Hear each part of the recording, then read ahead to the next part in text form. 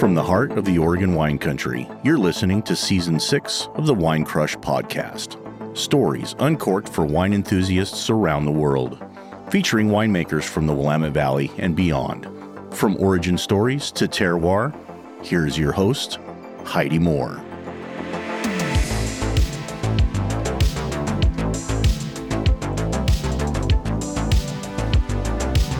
Hey everybody, welcome to Wine Crush Podcast. It is season 6. We're nearing the end of the season, but this is episode 10. And we have the tale of two Daves today. We have two Daves on the show, and Casi, but the two Daves. We have Dave Paige, the Dave Paige, and then we have a Dave and Casi with Namaste Wine as well. But we are going to start with Dave Paige today because, well, he doesn't know what we're going to talk about. So we may as well start with him and get the shit show started right off the bat. So Dave, you have quite the resume. Let's start from the beginning because I think you said you were a Midwestern boy that didn't know anything about wine. No, I grew up in a suburb of Cleveland in a car making family, whatever. And we, beer drinkers and didn't know anything about wine and was sort of in the Major of the Month club at Ohio State and was bailing on that and got a job in a wine shop. What is Major of the Month club? That's a flippant way of saying I didn't stay with any one thing for very long. Got it. And, it was always either, well, this sounds creative enough for me, but then I didn't feel like I was using the other half of my brain, or this is the science nerd in me, but I just didn't see the creativity. And when I got a job in a wine shop and I started reading about it, you read all this sciencey stuff, and then you read all this stuff that can't be science, all in the same paragraph, and so that's what I got into. This was the 80s, and at the time, the American wine industry was either the 90+% of the U.S. that knew zero about wine and didn't care, or the 10% that were totally convinced that all white wine was supposed to be super oaky Chardonnay, and all red wine was supposed to be completely opaque, dense tannic Cabernet. And that's all the American wine industry really knew about. I don't think it's really, as a general population of the U.S., I still think a lot of people think that. Oh, because I'm old and I can compare to back then, it's astoundingly different. People are so aware now that Chardonnay doesn't have to be an oak bomb. Red wine could be truly fascinating without being, even Pinot Noirs. If you were in a Pinot Noir tasting 20 years ago or 30 years ago, the darkest colored Pinot Noir won the tasting. You could predict that before anybody even sniffed the glass, and that's just the way people thought back then. It was just the mindset. And now you look at the 18 and the 19 vintage out of Oregon. The 18s are darker, more, muscular, riper tasting. They're bigger wines in most ways you'd call a wine bigger. The 19s, though, have a real elegance and a real delicate side that is very fascinating. And if those two vintages happened back to back 15 years ago, the 18s would have gotten all the press. The 19s would have been regarded as if they were slightly disappointing. But you look at the scores people are getting or whatever for the 19s, they seem to be getting a lot of very positive attention from the media, et cetera. And I regard that as a real turnaround in the way people are looking at Pinot Noir, and I think wine in general. I can pour a bright, lively Chardonnay in somewhere on the East Coast in a small town that I don't necessarily know anything about, and people are saying, wow, this is great. This doesn't remind me of California Chardonnay at all. And they're just saying it as a big compliment. I think there's a huge difference. It's good to know. Of course, I'm newer to the wine industry and still very uneducated and unexperienced as kind of, a whole. It's interesting hearing kind of the 30 years ago to modern day take from a winemaker who's kind of seen it all, started, was it the wine shop in Cleveland? Is Cleveland Columbus. known? Columbus. So still Ohio. Mm-hmm. So was there a big wine presence in Ohio or did you just luck across it? There was always a sliver of wine presence wherever you went. But it was like, that unknown little subgroup of the population. I think wine is much more generally regarded as something people are aware of now. Believe me, it was much more of almost like an underground cult back then. But again, it was also all about the wrong stuff. It was all about trying to make the biggest wine. And I was caught up in that when I was in California in the 90s making wine in Monterey County. And I started picking earlier and earlier to try to get more brightness, more lively qualities to the wine. And sorry for those of you who are only listening, but we're having my Pinot Blanc right now. And it's, bright, lively, crisp, exactly the kind of wine that wasn't understood much back then. Or it was treated like, oh, this is a quaffable thing. But now you can see the complexity in a wine like that, and people really respect that. And I think it's great. I think it's great seeing the evolution. As far as I'm concerned, we're in a golden age for the U.S. awareness of wine. And I understand that it might not look like it if you haven't been doing this for 30 or 40 years, but believe me, we are. I believe you. I won't even question you again on it. So how did you go from Ohio, wherever you were at, in the little different places that you were doing, to California? Was that your first wine stop? Well, I'm a family of nerds, and I'm a family of people who are, my family culture was you're supposed to go to school, learn stuff, go get a career. So saying I really like wine did not sound like it had anything to do with going to school, learning stuff, and I'm going to go get a career. So I found the school that everybody knew about at the time, which was UC Davis, and went to UC Davis in the 80s, graduated with a degree in winemaking, and been working at it since then. And I was coming up here and going to the Steamboat Pinot Noir conference. I'm sure you've had people on this podcast talk about Steamboat before. Not a lot. It was such an important... Can you give a Cliff Notes version of Steamboat? Yeah. Basically, Steamboat was a winemakers only conference where people would bring unfinished wines, quite often, and usually, in fact, flawed wines that they knew were screwed up, either because of their own doing or because they got a dumbass batch of grapes in that wasn't destined to make good wine. And they would taste blind with the whole group of other winemakers and unveil and then talk about what's up with this wine, what's wrong with it, how to get this way, anybody know how you'd fix this. And it was a level of honesty that basically the public was not allowed to see this level of honesty about what's really going on.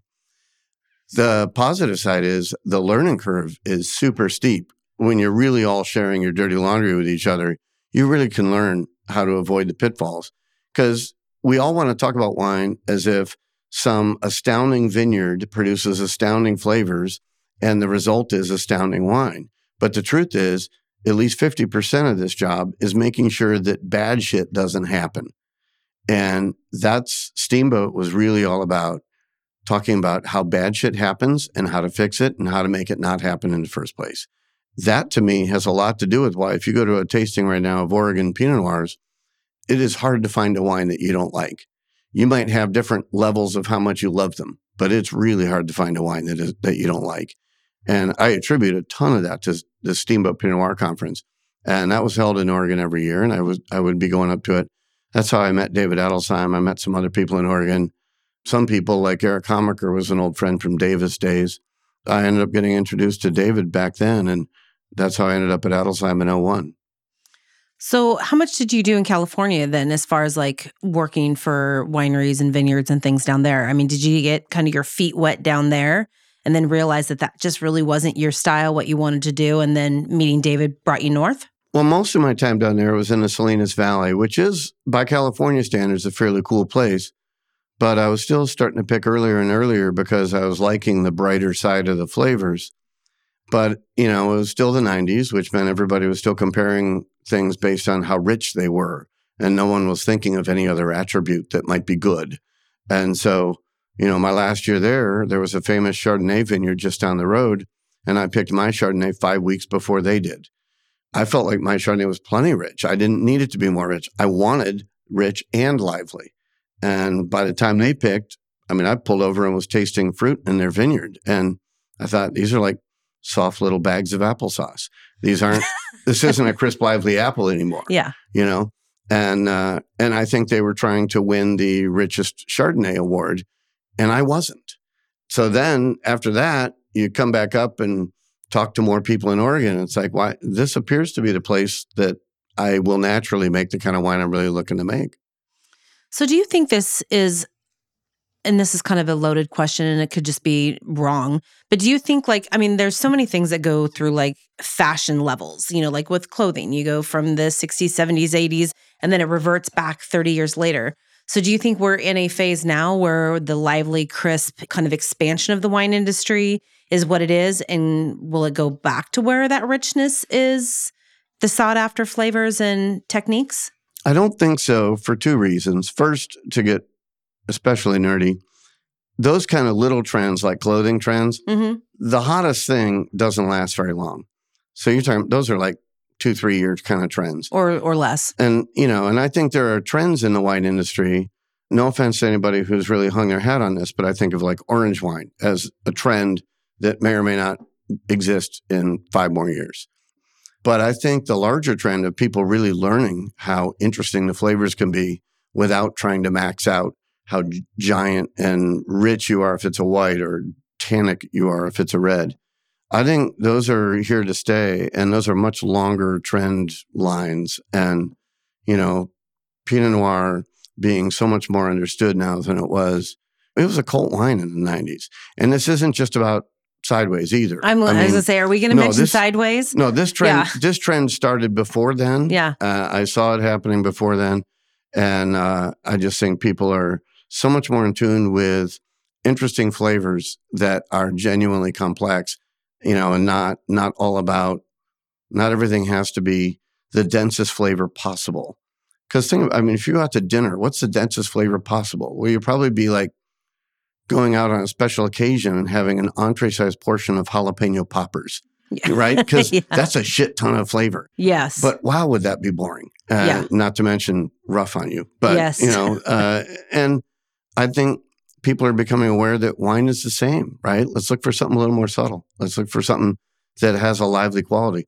I think the second glass of that wine should be still very interesting to you. You should be saying, man, I'm still curious about something I thought I was getting in that. If it isn't, then that wine's a little one-dimensional. And I definitely see people tuning into that. Yeah. It's interesting. I love how winemakers kind of take on, their story and their road on how they're getting to where they are, and then also how they look at their product and how they see it now and going forward. So nice work. Very articulate. Yes. You didn't even say the F word or nothing yet. So we're doing good. Oh, fuck. I'll say it sooner or later. Okay. Don't worry. I knew it was coming. Okay. So you met David Adelsheim at Steamboat. How long did it take to translate from making California wine to come to Oregon? And was that your first stop? It wasn't even a translation to me because that was already the kind of wine I was trying to make. I was very lucky to work at Adelsheim when I came up here for a couple of reasons. First of all, being such a revered winery, whether or not you made good wine was going to get noticed. You were going to make a name for yourself there. But secondly, David was already steadfast that he wanted that style of a real classic, complex, elegant style of wine. And this was 2001. This was kind of mid-transition into what I think of as the real modern era of wine. And not everybody was there yet, right? There were still people trying to win the Darkest Pinot Award or the Big Tannic Award. So I was very fortunate that I was working for someone who felt the same way I did. So there wasn't a lot of questioning of why are we going down this road. And that gave me a lot of freedom to really understand the vineyards of this area and the different subregions within the Willamette Valley. And I became very fascinated with, amongst other things, if you get grapes from 2 different vineyards and they taste different, then as a winemaker, I should probably develop a completely different way of making wine for vineyard A versus vineyard B, because the fruit already tastes different. Not because I'm trying to make them taste different, but because they do. And that became something I was very interested in, and that still guides me today. And I love the idea of doing a deep dive into what should I do with this fruit that's in front of me? And it might just be because this vintage is different than last vintage, like I was talking about the 18 versus 19s, or maybe because this site is different than the site that we got fruit in from yesterday. But the fruit in front of me, what's the right way to turn that into great wine? And the answer might change tomorrow when you get a different batch of fruit in.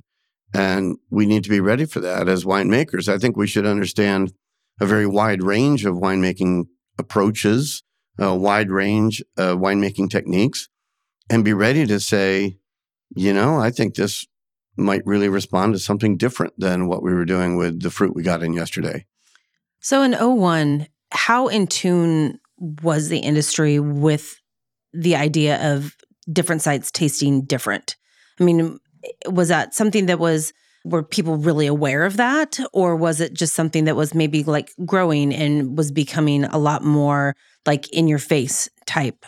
I think at the time, whether you're talking about California or Oregon, in fact, whether you're talking about Pinot Noir or Cabernet for that matter, I think there was here's our regular Pinot Noir, regular Cabernet, whatever, regular Chardonnay, and here's our reserve. We were transitioning then into this notion of there were some wineries already who were putting out a lot of single vineyard wines, who were starting that. But that was a little more of a niche thing then, and we were getting more and more of that as we moved forward. I think that's one of the reasons why perhaps the public went along for the ride and became more nerdy about that kind of thing, because you started seeing people say, you know what, I care about how that particular wine you make from that one site. And it's been fun to see. It's been fun to see that whole transition. I still like blending. Don't get me wrong. Our Willamette Valley tier Pinot that is blended from all the sites I work from, I still think on some level that might be the most complex Pinot I make, because you get the advantage of combining all these things together that have different personalities. So I don't sell that short at all. But if you can show off what uniquely amazing thing happened from this site that year, then that's pretty cool. I still love doing that too. Plus, once you get to the point, if you feel like you've gained an appreciation for how to make wine differently from different sites, then you kind of want to show that off. You kind of want to say, look how different this turned out than this. The trick as a winemaker is to not have a favorite, right? Because as soon as I say, I really like the way this site tastes, then I'm probably going to screw up any other site, right? Because I'm going to be subconsciously trying to make it taste like my favorite site.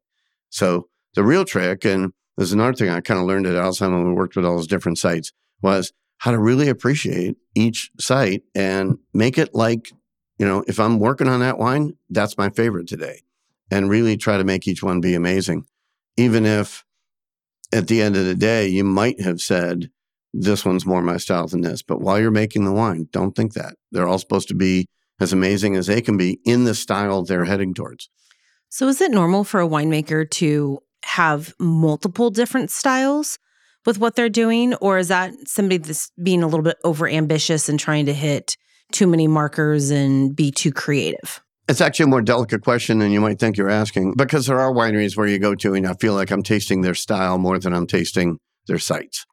Those aren't my favorite wineries. To me, I see that and I think just bottle one wine, right? If your wine's going to be about your style, don't bottle 4 different Pinots. So for me, I would prefer to go to the winery where the sites have something interesting to say. And I'm not trying to be some purist hands-off winemaker about that, because the whole idea of being a hands-off winemaker is complete bullshit. None of us are. We all manipulate stuff.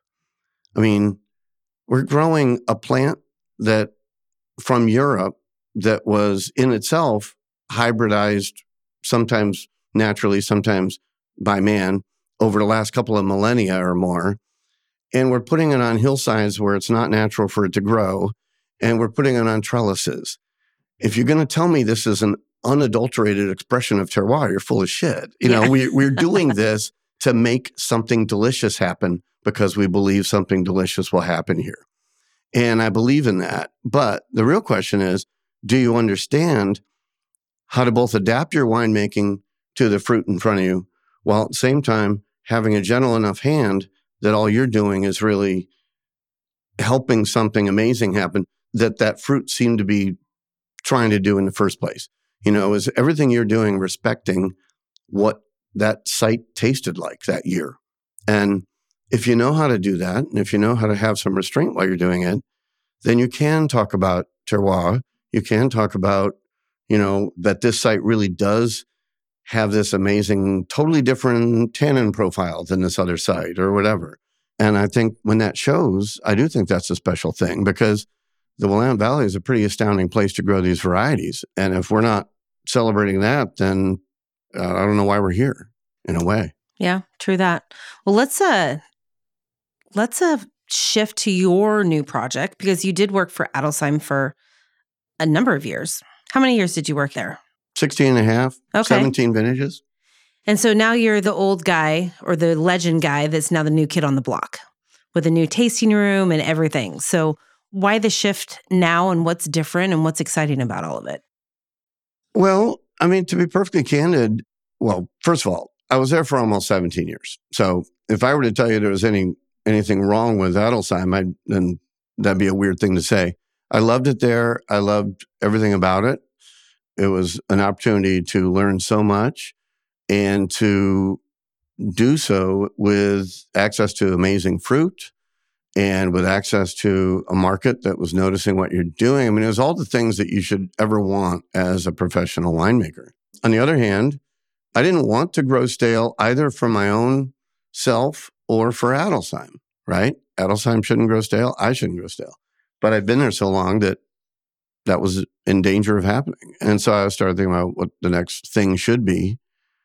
As soon as I thought about that, I realized I probably already have the best pure winemaking job in the valley. So apparently the next thing is going to be I'll start something. And for the record, I tried really hard to not name it David Paige Wines. That was, especially once we found a vineyard that we bought in the Willamette Hills. I really wanted to name it after the place. But unfortunately, the place really is called Walnut Hill, which sounds generic. It sounds like a housing development. Yeah. So it didn't sound like a real place. It didn't even sound like that. And my partners and I, one by one, we pretty much crossed out every other name any of us came up with. And then some attorney told me I probably couldn't even just call it Paige. I had to use my first name also. Otherwise, we wouldn't get a trademark. So many rules. I am not the first guy to jump to putting my name on a label by any stretch. But what's great about it is I can now be going small again. I can do a deeper dive into a smaller number of vineyard sources. I still like buying other fruit. We have our own vineyard in the Yola Hills that I'm especially proud of, but that doesn't mean that has all of the flavors I ever want to make wine from. So I still buy some fruit from some friends of ours, the Peterson Nedrys up on Ribbon Ridge, Tom Mortimer over on Parrot Mountain, and some other people. And because it's fun working with fruit that has different textures, different flavors. And so I still get a kick out of working with some different areas, but now it's instead of 12 vineyards, it's 4. And you can do a deeper dive. You can get much more in depth about what really are the possibilities from this site. What the true deep geek can come out. Well, yeah. I mean, what's the chain of events that will lead this fruit to being the most amazing wine it can be? And like I was saying before, that's not supposed to mean what's the chain of events will lead it to being the wine that is to my personal liking, because that vineyard might have a different answer in mind. That vineyard might have something else going on that could be astounding if I find it. And, so it's not about making everything the same way because I like this technique or always looking for the red fruit side because I like red fruit or whatever. In fact, when we were looking for a vineyard, it was frustrating for my partners because they were saying, well, what do you want out of a vineyard? And I kept saying, you know what? I want to find a vineyard that is going to have a distinct personality. I personally don't care if it ends up being blackberry or dark earth or bright cherry or whatever. I want it to really have a unique personality of its own. And I still feel that way. And I feel lucky to have found the spot we have. I love the Yola Hills. I love the earth kind of complexity that comes out of there, the tea-like tannins that I get out of there. And I still get to play with other vineyards, right? It's not like I put all my eggs in one basket. I think that's the beauty of wine is that, and especially the more I learn about it, there's just so many possibilities with sites in different locations and different elevations and different varietals, obviously. And it's an endless supply of options, it seems. And also kind of an endless supply of, you could blow off the opportunity to make these choices if you want to. But the truth is, it's an endless supply of choices about what are you doing with your wine. So, right now we're drinking one of my 18s And I brought one of the 18s because it was those wines extracted themselves. You put 18 Pinot Noir in a fermenter and it's rich and dark and whatever, no matter what you did, no matter what else you did. All you did is put it in a fermenter and it was rich and dark. And the 19, on the other hand, was so much more elegant and delicate. And I actually left the 19s on the skins longer than the 18s. Not because I was trying to make them bigger, but because that delicate side I thought needed more time to really become complete, to really become as interesting as it could be. And just that challenge of saying, this is always Iron Chef. There's always something new to learn about this. There's always something that I should be looking for, and I should have an open mind for that. And I wouldn't have told you before the 19 vintage started that I was going to leave those on the skins longer. That you have to taste that and be ready to say whatever I thought was true yesterday might not be true. I love that this is still teaching me new things. Every year is different. So you never know what Mother Nature is going to do and what the grapes are going to do. They kind of have their own personalities from the weather, whatever's going on. So I think that's what's so interesting about wine. I want to talk about what you are making really quick because we're already running out of time and there's still so much to talk about. So let's talk about really quickly your new tasting room, because you got a brand new tasting room at the bottom of Walnut Hill. It is a real place. And and we need to make sure that everybody knows where to come find you because it's really easy. It is really easy. When I first came here, if we had a vineyard we were visiting, if I was going down to Temperance Hill to check on our vineyard with Adelsheim, I felt like I had to pack a lunch, bring a cooler, maybe some extra water, in case I got stranded because I was going so far. And now, this whole place has grown up so much. I feel like now Northern Neola Hills is not that far away. And I'm a little more than 15 minutes out of Dundee. I'm about 15 minutes out of McMinnville, which doesn't explain why I was late today. But you're bottling on Monday. We gave you a little grace. It's not that far away. And there's so much going on down there. But like I said, we got fortunate to find this vineyard that was already 20 years old. And I already knew some of its personality because I bought a little bit of fruit from it in 2018, and we made a Pinot Noir and a Chardonnay. And I was very happy with the results of that. And so after that vintage was in barrel, we bought the vineyard. And the Pinot Blanc that's in that vineyard kind of went along for the ride. I hadn't made that before, but I'm super in love with the Pinot Blanc from there. Like I said, we can't be more than 10 minutes or so south of Stoller or something. People know that landmark pretty well. It's not that far away. And I just love showing people around. And we're still tiny. We're new. It's not a big winery. It's not a show place. I will never win the award for the most elegant charcuterie plate or fanciest china. Or bathroom. You told me this morning. Or bathroom. Or the fanciest bathroom. But you will go there and learn about our wines from someone who literally helped make our wine. And they will actually know things. And it might be me, but even if it's not me, it'll be someone who knows their shit and who knows why our wines taste the way they do and knows something about the area. I'm not saying other tasting rooms don't have educated people in it, but it's not often that you can get one step closer to the process when you go into the tasting room.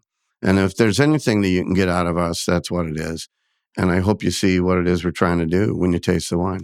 I think it's super special. And I've talked to several people about this on a lot of different levels here recently. That makes Oregon and the Pacific Northwest so special is the fact that you can go to the tasting room and meet the winemaker and drink and bullshit with the winemaker. And I don't know how often you find that in California. I don't know how often you find that in Europe. Maybe the smaller family productions, whatever. But here it's really special. And it is very often that you get to have that experience with the person that made that wine. I agree. And what I think is really special about that, at least speaking to the experience you'd get at our winery, is that a lot of the things that we like about our wines have been turned into buzzwords over the years. And so they no longer sound unique, right? If I talk about the elegance, the balance, the complexity, whatever, there's so many words that are now buzzwords. If I talk about terroir, if I talk about any of that stuff. But if I can tell you about it and you're tasting my wine, you will make a much stronger connection to what it is I'm talking about. Or another way to put it is you'll have an opportunity to judge for yourself. If you don't see it, then you're free to leave thinking I'm just as much full of BS as anybody else. But if you can taste those things in the wine as we're talking about them, then I think that's a much better connection. It's a much more profound connection than just reading our website and ordering a bottle and trying it. There's a lot more personality that comes with it when you get to sit in the tasting room and see the site where it comes from, talk to BS, bullshit, whatever it is with the winemaker itself. You have a whole nother appreciation. I think what makes wine so special is, and I just had this conversation with a friend yesterday, they're like, it never tastes the same when I go home. And I'm like, it's because it's the experience of where you're at and what you're doing that makes that bottle of wine so memorable and so special. And the other thing that I hope people get when they visit wineries in Oregon, because I think it's so special about the Willamette Valley, this idea that, I was talking earlier about Steamboat, et cetera. Our ideas are not our ideas in some sort of vacuum, right?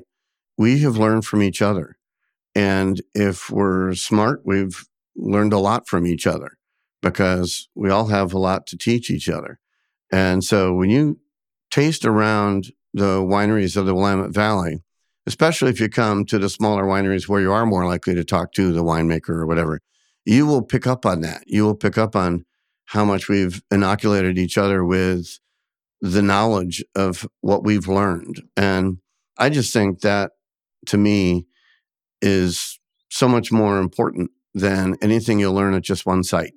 And I'm so proud to have been part of that and to have had people work for me who've been on your podcast and, and that kind of thing. And I feel like this area does something that other areas don't do, or at least don't do well. This wasn't happening in Monterey when I was working there. Well, on that note, which is so lovely, I want to make sure that everybody knows exactly where your winery and your tasting room is, and then where to find you on, do you know where your socials channels are?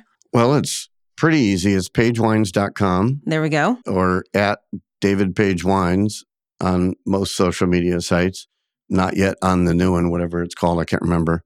I don't know. I learned about a new one today too. It's like Threads. Threads. Yeah. I'm not yet on that. Yeah. But me either. So we're in the same boat. If we post something, even when it comes to our thread, it's the same thing I talk about when you come to the tasting room.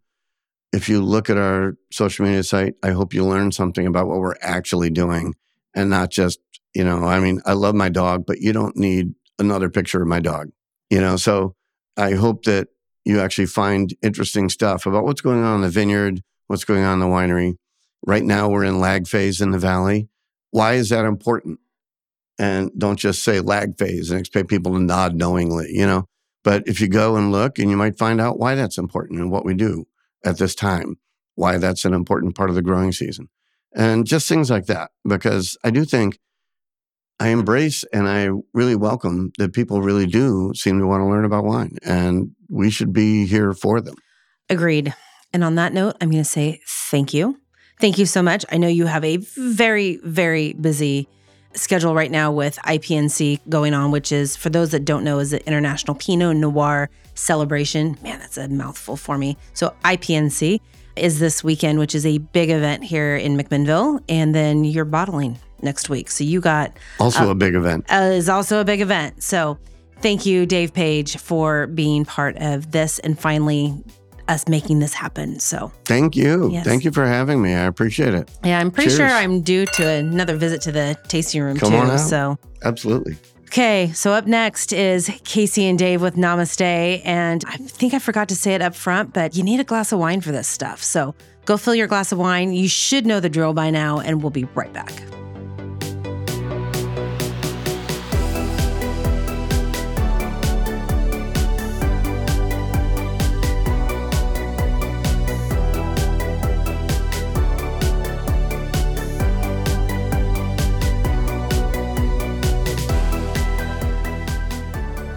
Okay, I hope your glasses are full because this is going to be a ride.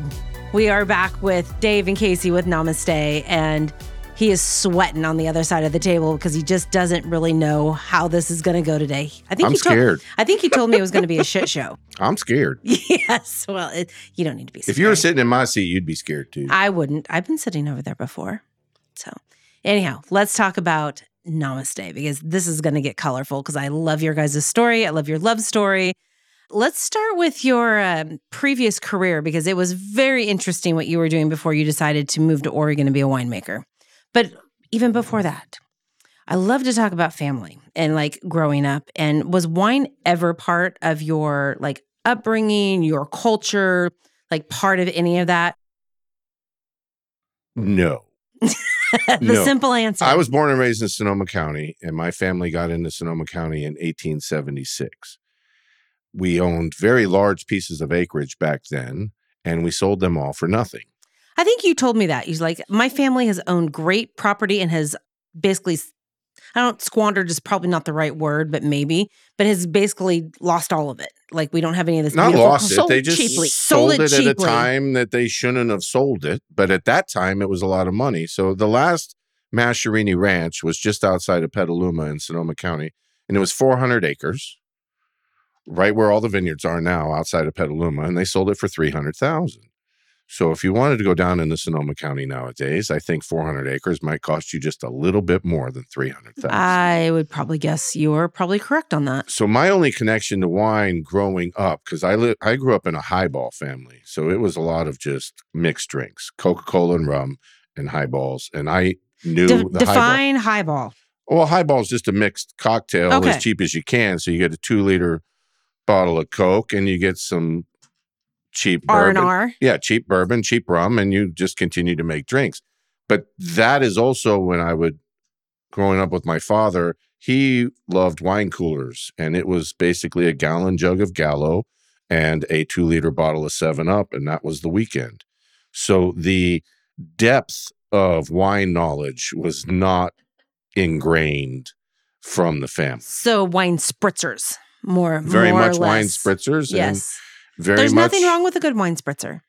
It sounds like a hell of a headache, though, and hangover afterwards. That's only when you stop drinking. That's true. Okay, there you go. Good point. So then I went into what would eventually be my career, and it was a blessed career in construction. And I got drafted by a mentor of mine, and I got put in his right back pocket as his apprentice, and we were building these extremely high-end homes on extremely large pieces of property. So a 24,000 square foot mansion on 500 acres between Napa and Sonoma. And then as that was finishing, my boss came to me and said, I think you should take the foreman job on Joe Montana's house. Small name. Nobody knows who he is. Used to play. Well, I bet some kids nowadays don't know who he is. But, I don't know. So anyway, I went to the interview. I had never been a foreman in construction before. So I went to the interview. My current boss and I had made up my resume in the garage of the current house we were building, went and basically just inflated my resume to no end and was handed the plans to Joe Montana's castle outside of Calistoga. It had a drawbridge, a moat, turrets. It was a castle outside of Calistoga. I thought you were like totally like exaggerating on this being just a big house. No, it's a castle. It was a castle. When you have turrets and a moat. Gorgeous. Yeah. It was gorgeous. So I'm 90% through with it. I'm just about done. And my boss disappears. I never saw him again. So I'm standing there with my crews and there's no checks to hand out, including my own. And I never saw him again. All of a sudden I was cut adrift and that job disappeared overnight. And I found my bags back on doing remodeling in Marin, and that is hellish construction work. There's nothing harder than remodeling because you're starting with other people's mistakes. Yes, agree. I mean, not that I've done it, but I've been around lots of contractors, and I don't know if it's a specialty thing for people that are really good at it, but whatever. But you also worked on Robin Williams' house, which I want to highlight. Yes. That was the first house. Which is super cool. That was the garage in which we created my resume. And please tell me how, I think you told me he was very quiet about the whole process, which one would not believe that with with Robin Williams being as Well, I think as everyone big would understand that personality these as he is. houses, the names happened to be men, but the houses were for the wife. So that was very much not Robin's house. It was Marcia's house. And it wasn't Joe's house. It was Jennifer's house. And the decisions were made appropriately according to that. There we go. And so if I needed to have a question answered on where I was going to go with a certain part of the construction, you went to the source. And so I had many sit-down conversations with Jennifer about what needed to happen in this hallway or this bedroom or this doorway. It just kind of coincided that way. Yeah. No, it totally makes sense. Okay. So you go from high-end castles to Dallas, Oregon. How does that happen? Well, these beautiful places were on gorgeous acreage with a view. And I'd heard all the stories of what my family had had in the past. And I was not a fan of California and the Bay Area and the overpopulated roads to everywhere. I wanted my own acreage with a view. That was my number one goal. I wanted to be on my property, build my thing, have the view. And the way I put it is I was taking 80 hours a week to build someone else's dreams, and I wanted to take that time and build my own. And as I was doing the remodels in Marin, I was starting to search for pieces of property that fit that. Couldn't afford anything in California. I looked 600 miles north and stumbled upon a property that was for sale at a price that was affordable at the time in the turn of the century. It had 200 acres, a gorgeous view towards the coast of the Van Duzer corridor in the Willamette Valley. And it just so happened to have a 22-acre, 20-year-old vineyard on it that had 3 whites and 2 pinots already planted. I didn't know anything about winemaking or growing grapes, but I was young enough, dumb enough, brave enough, and stupid enough to take every dime I had and buy into the idea with no knowledge on how I was going to make that work. That's ballsy. Anybody can learn anything. Yeah. Nobody knows anything until they start. Every winemaker in the world had to start not knowing how to make wine. Absolutely. I agree. It doesn't matter what career path. I mean, you have to start from 0 at some point or start from 1. But it always interests me. I mean, we've had a few people that have gone from one career that is completely polar opposite of winemaking and literally walking into a vineyard or winemaking studio or whatever. And voila, like you're the winemaker. So how was that first little bit? Well, it seemed that everything I already knew had to take place. So before the construction career, I worked in a feed mill for the Teamsters Union, making feed for farms. And it turned out that this property had 4 chicken houses on it. So in order to get the wine running, I had to remodel the 4 chicken houses quickly, get the contract back up with the integrator, Foster Farms, and get the chickens rolling again so that I had a cash flow so that I could get all the blackberries and the poison oak out of the vineyard, fix all the trellising, and build myself a small tasting room in a 50-year-old Quonset hut. And at the time, it was the largest tasting room in the neighborhood. And everyone was coming up going, why so much space? And I'm like, well, I hope I can fill it with people tasting the wine. And then the moment I got that open, I had 5, 6, 7 wines to pour off of the one vineyard. Because I had the straight Chardonnay, the straight Riesling, the straight Gewurz, the blend called Peace. And I had the idea of I'll bottle the 2 blocks of Pinot separately with the Dijon 115 completely by itself, the Pommard by itself, and I'll blend the 2 for the reserve cuvee. So instead of coming up and having 1 or 2 whites and a Pinot, the moment we opened our doors, there were 7 wines to pour. There you go. So let's figure out the Namaste name, because I know you told me the story behind it. I don't fully remember. I'm so sorry. But I remember it was colorful. So, and there's really nothing about you that is not colorful. I'll just say that you embody Namaste. Whatever. When people see me standing in the tasting room, they think it totally makes sense. They think Namaste. My Viking tattoos, your red my hair. big red hair, my body, my frame. It just screams gentle and yoga. Namaste. Yeah. Namaste. Peace, tranquility. Okay. Yes. Okay. Well. I was in a real estate agent's car going around looking at this property and others. And I was reading a book at the time. And as we hit gravel to go to this property, I ran across Namaste in the book I was reading. The definition in the book was the spirit in me honors the spirit in you. I thought Namaste Vineyards sounded nice. My last name's a little bit of a handful, so I didn't want to go with Masherini Vineyards because it would just be butchered forever. But Namaste Vineyards sounded nice. And then I drew on the cliche. I drew on a bar napkin, a yin-yang with white wine grapes and red wine grapes, and then took the definition and turned it into the spirit of the wine honors the spirit of the vine, because at the start it was just estate grown. I wasn't going to buy any fruit. There's plenty of fruit on the property, so it was just going to be estate grown only. So the wine was honoring these 20-year-old vines, and it fell into place that way. And then it just seemed that the names needed to coincide. So the blocks of vineyard, the Tranquility Riesling, the Abundance Pinot Noir, the Serenity Chardonnay, the Peace Chardonnay, the Prosperity Pinot, and the Harmony Gewürztraminer. I thought it would be a great way to attract women. He was single at the time. Yes, I was single doing all this. Okay, Yes. and that segues right into Casi Yes. and the success story of Match.com. Yes. Yes. Okay, Casi, let's introduce you here. You guys told me a story about your first meeting, and I about died laughing out in the other room. So let's hear this Match.com story because it is a good one. So we met on Match.com. He was the first guy I met on Match.com.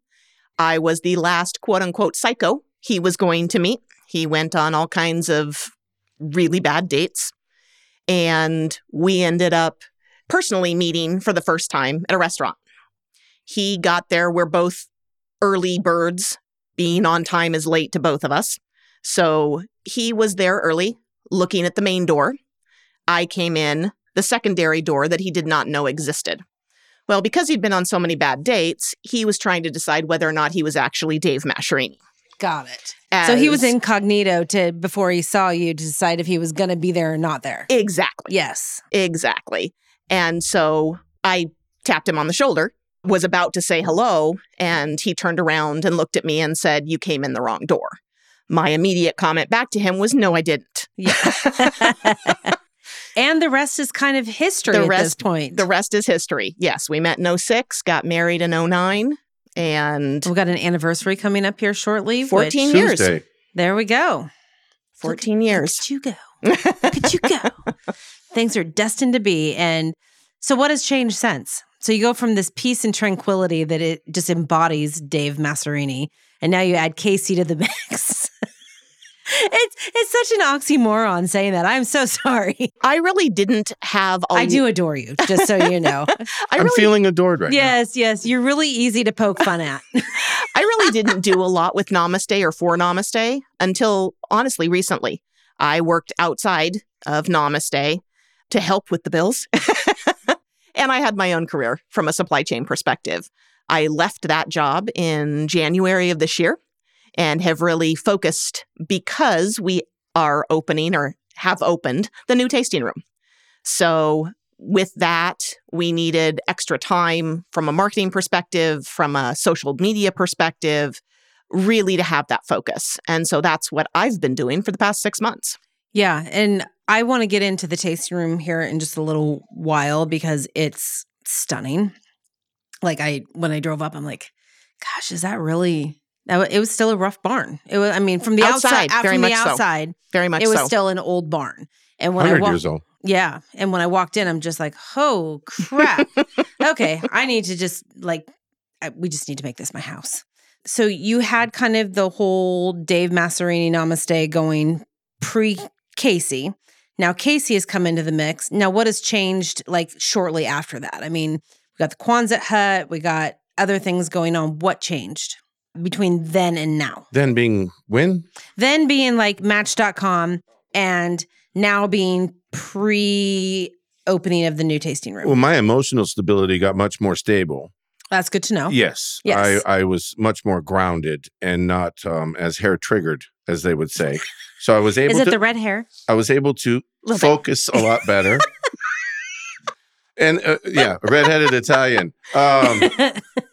It just, the stability, the calmness, the perseverance, we're doing the right thing. I was no longer alone. It just gives you a much more peace of mind. Namaste has had to always finance itself. Mm-hmm. My deep pocket got me into the place. That's how deep my pocket was. So I got into the place and it has had to pay for itself ever since. And I am not the overly social butterfly that today's world needs the creation from on social media. So she's going to lend a lot towards that. And we've really, since January, have really ramped up that part of our presence. And I'm overhearing, we've been open for 20 plus years. And it's kind of my little pet peeve is, oh, I've never heard of you. Yeah. I'm like, I've been open. It's kind of a punch in the gut. With stuff it is, like but that. it's no one's fault but my own.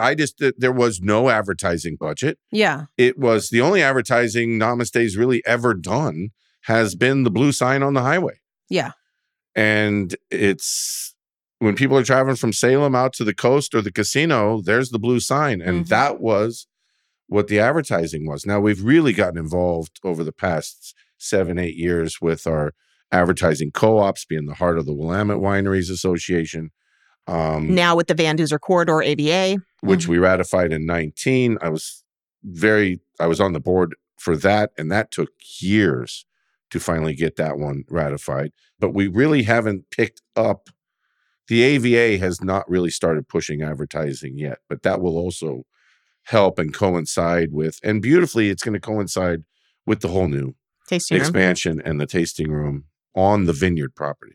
I think you're right. Like with the whole new AVA, I mean, like people like to focus on that and they like to see what the personality of these different AVAs are. And they may be familiar with Dundee and Chehalem and Eola Hills, but now, we got Van Duzer and we got, was it Long Tom something rather? Yeah, something down in Eugene, which it's a weird name. Really could have used a better name, whoever named that. But I mean, I know there's a reason for it, but it's just hard for me to remember. But the weird thing about with the government is the naming part, they'll take over from you. Yeah. It has to be a historically significant name. You can't give it just a beautiful name. It has to be historically tied to your area. And relevant and sometimes to the area. Finding something that will work. Yeah. That doesn't sound like we've got the Basket Slough near us, which is a beautiful little landmark and gorgeous for bird watching and everything. It's a terrible but name. you do not want slough in the name of your AVA. No, it sounds like a sewer hole. Yeah. Right. Yes. So you avoid that. Yes. Typically. And since typically. our thing was all about the wind, then the Van Duzer Corridor, which is the funnel from the coast, then we just ran with that. And it's all about the winds batter us.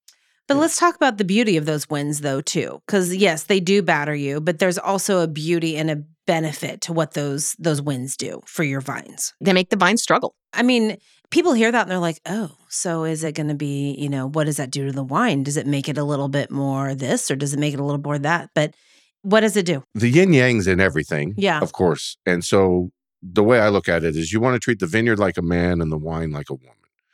So you want the vineyard to struggle, work hard, store things up. You want the vineyard out there working. You want it pulling the energy out of the ground and storing it in its beautiful source, which is the grapes. But the moment you take those grapes off the vine, you want to get gentle and you want to take your time. And it's going to take time. And it's not going to be ready until it's ready, is it?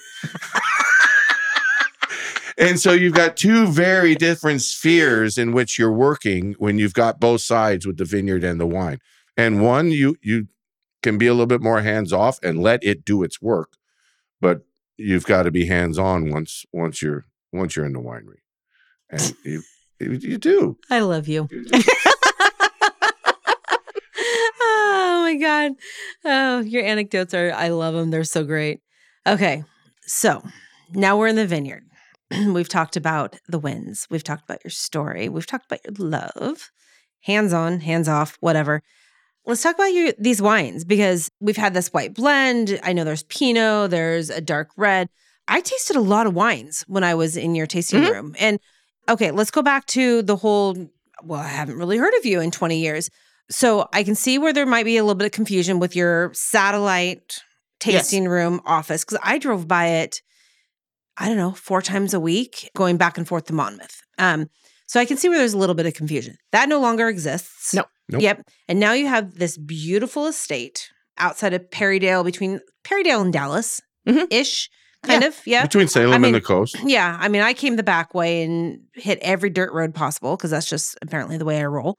It's pretty much a dirt road that leads to Namaste in either direction. Which But right off of Highway 22. Yeah, which right is off Highway not 22. a bad deal. But if you are super anal retentive about your car being clean, you're going to struggle with a little bit of dust.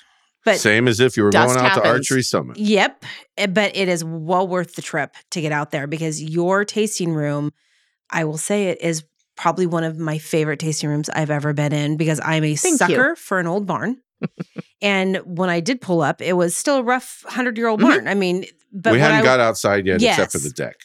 But when I walked in, I'm just like, oh my goodness, your craftsmanship with your construction, it just shined, whatever, everywhere. It was beautiful. The fireplace is stunning. You should be so incredibly proud because it's an old hay chute? Yes. The old hay chute. Yes. That you've rocked and done whatever, but you've kept the rusticness of the barn with a modern touch that really makes it so comfortable. Yeah, the air conditioning and warm. in the barn and the full furnace. I was there the day that it turned on. Yes, Casey and I are sitting in the barn going, yes. Okay. There's cold air. air. There it is. Oh my God. Yes, but it is. It is such a beautiful space. You guys have done such a wonderful job with it. Thank you. You should be so That's incredibly been proud. the last year of my existence. Yes. Are you glad that it's kind of wrapped up? Are you bored now? His body is. Yes. His body is My very body glad. is very Oh, I glad. bet.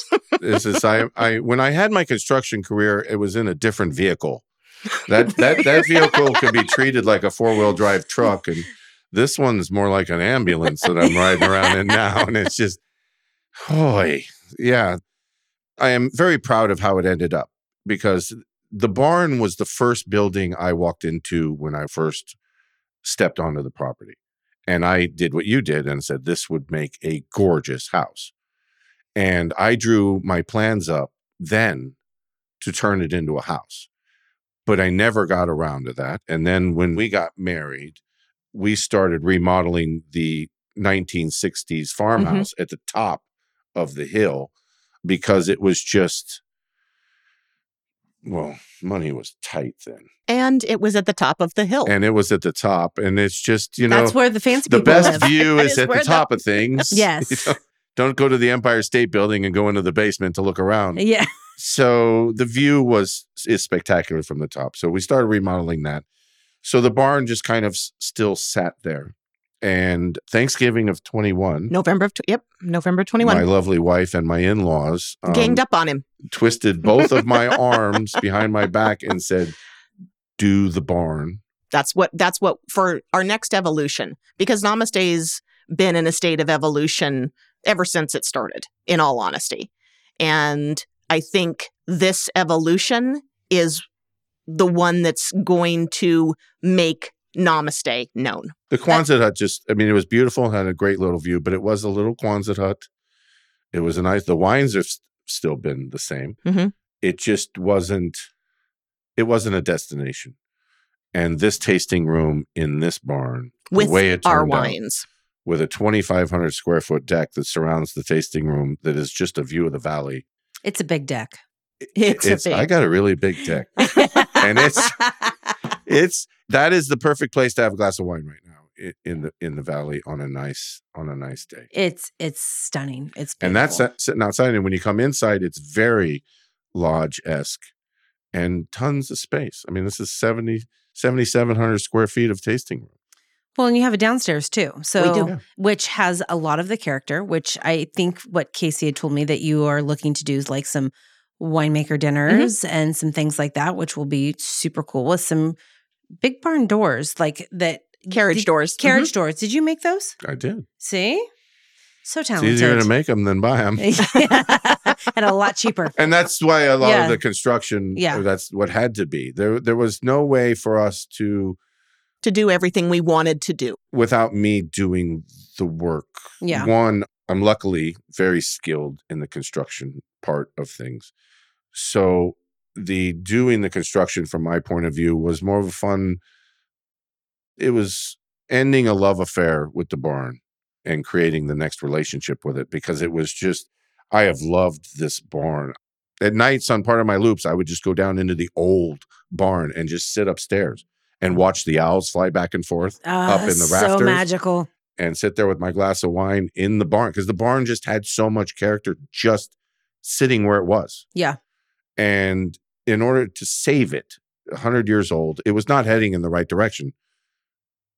But we have, and now we're trying to convince people that it's still 100 years old. Oh, I'm 'Cause literally they want to having know, customers when did we come build in. it? Where did we move it from?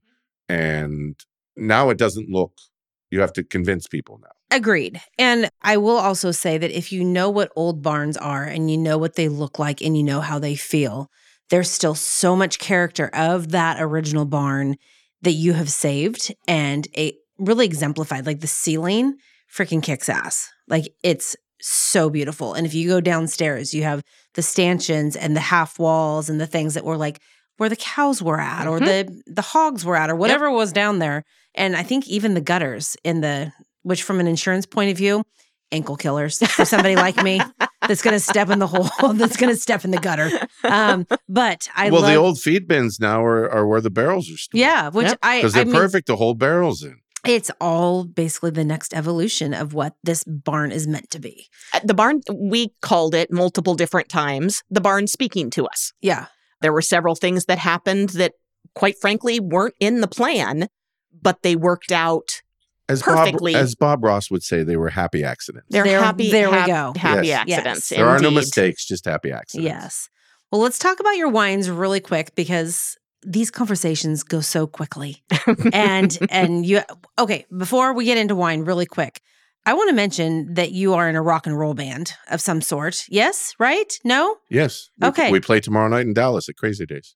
Okay, well, Which won't we air. would have played 2 weeks ago. Yeah. They play on the 18th and 19th. Yes, the 18th and 19th of August at Benedetto and Salt Creek Cider House. There we go. Yeah, so he is not a shy little flower like he sounds on the radio. So he is a true rock Yes, and the roll Big Red star. Band. I did not name it. It is not named for me. The Big Red Band, is that what you just said? Yes, the Big Red Band.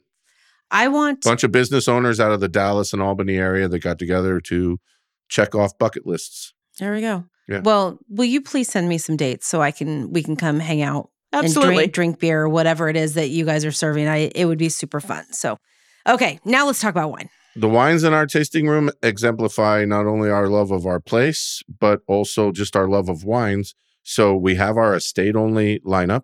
We've got the Chardonnay, the Riesling, and the Gewürztraminer, all planted 40 plus years ago, done straight. And then we have, which is our flagship and definitely our most popular wine, called Peace, which is a Chardonnay, Riesling, Gewürztraminer blend, all done semi-sweet together, fermented together. There's no blending involved except at crush.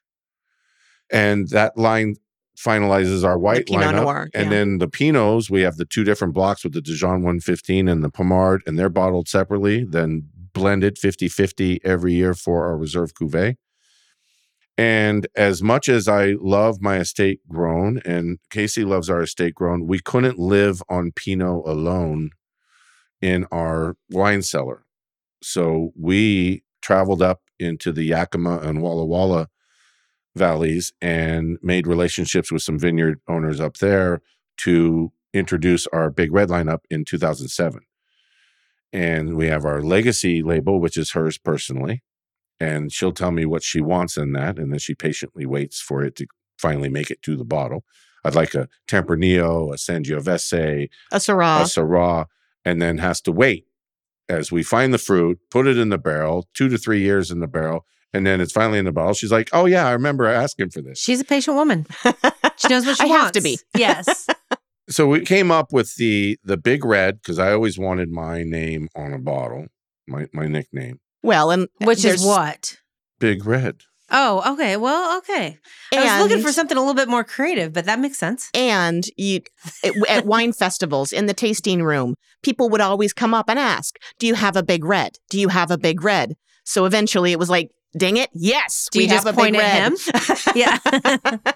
So we had the Big Red and introduced the Heritage, which is always our large red blend, and we had the Legacy. So everything kind of had to tie into the Namaste theme. So we were honoring the past, the present, and our future, our legacy, our heritage, and the present with the Big Red. And then we were sitting around eating a very nice filet mignon, and we wanted to bring The cab. We wanted a cab in our lineup, and we wanted a Cabernet Sauvignon to stay in our lineup. And before we took the 100-year-old barn, I had another idea on how I wanted to do the tasting room, which is why they strong-armed me at Thanksgiving. And it involved a wine cave. I always wanted a wine cave on the property. Well, with Casi and Dave, we did the Cave Classic. The CAVE. So CA, the creative. VE. So Casi and Dave, the Cave Classic. So it's both of us. And that's our Cabernet Sauvignon. So when you walk in, there's 12 to 14 wines on average for you to roll through. That's pretty awesome. tasting Choose room. from. Yeah. Yep. That's Well, awesome. And Daisy just didn't sound right for a wine. No, Daisy didn't make sense. No. It doesn't have quite the roll off the tongue. No. So, okay. So since we didn't get the address for Dave Paige's winery, even though it's at the base of Walnut Hill off of Dayton Lafayette Highway, I don't even know what number that is. Anyways, Hopewell Highway. Let's find out exactly where Namaste, where Dave and Casi's winery is, so people can come find the really cool barn and to drink through all the wine. Well, we've got namastevineyards.com. We've got the Facebook page At Namaste Vineyards. at Namaste Vineyards. We've Same got with the- Instagram at same with Namaste Vineyards. Instagram. And those have picked up very much so because of my lovely wife. And it's at 5600 Vanwell Road, Dallas, Oregon. And the simplest way is when you're going on Highway 22 from Salem out to the coast or the casinos, the blue sign is just past Dallas. And we're just 2 miles down the Vanwell Road to the beautiful barn. Yes. And you just painted it. Yes. So it's And now I'll start on the landscaping outside, but that doesn't change the wines. The wines are still inside. that's until you walk them outside on the big deck. Yes. Yes. Well, Big deck energy. yes. Ladies really like to discuss my big deck. Yes. Well, thank you both so very much for being part of our crazy little show and coming all the way from Dallas. Thank you so much for having us. Yes. It's been a blast. Every time I've hung out with you guys, which is now twice, has been a freaking I'm kick. still scared. Yes, you did fine. You did fine. You did fine. So anyhow, thank you everybody for listening. Thank you for being part of the Wine Crush family and journey. Huge thank you, of course, to the birthday boy, Daniel, with South of Autumn Productions, which he will probably cut that out of my whatever, but he can't. And huge thank you to Dustin with Biscuit and Pickles Catering and Shay, as always, for being just a little bit of everything. So make sure and share this with all your wine-loving and non-wine-loving people because we're entertaining. And like and subscribe to everything that we're doing. So peace out, everybody, and cheers. Go have another glass Peace of out. wine. Peace out. I love that.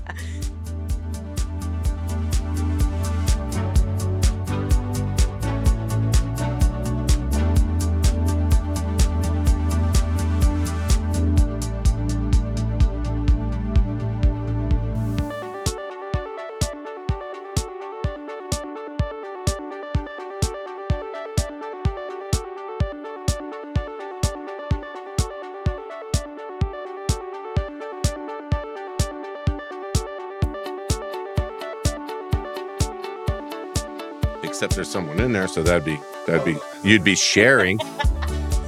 Why do I have such a handle on who's in the bathroom? I don't know. You should be. It's a very loud door. WD-40 is sold at every hardware store on the planet. Yeah. Look at us, like we're the word. Yeah. I know. I need a can of WD-40 at my house. My husband.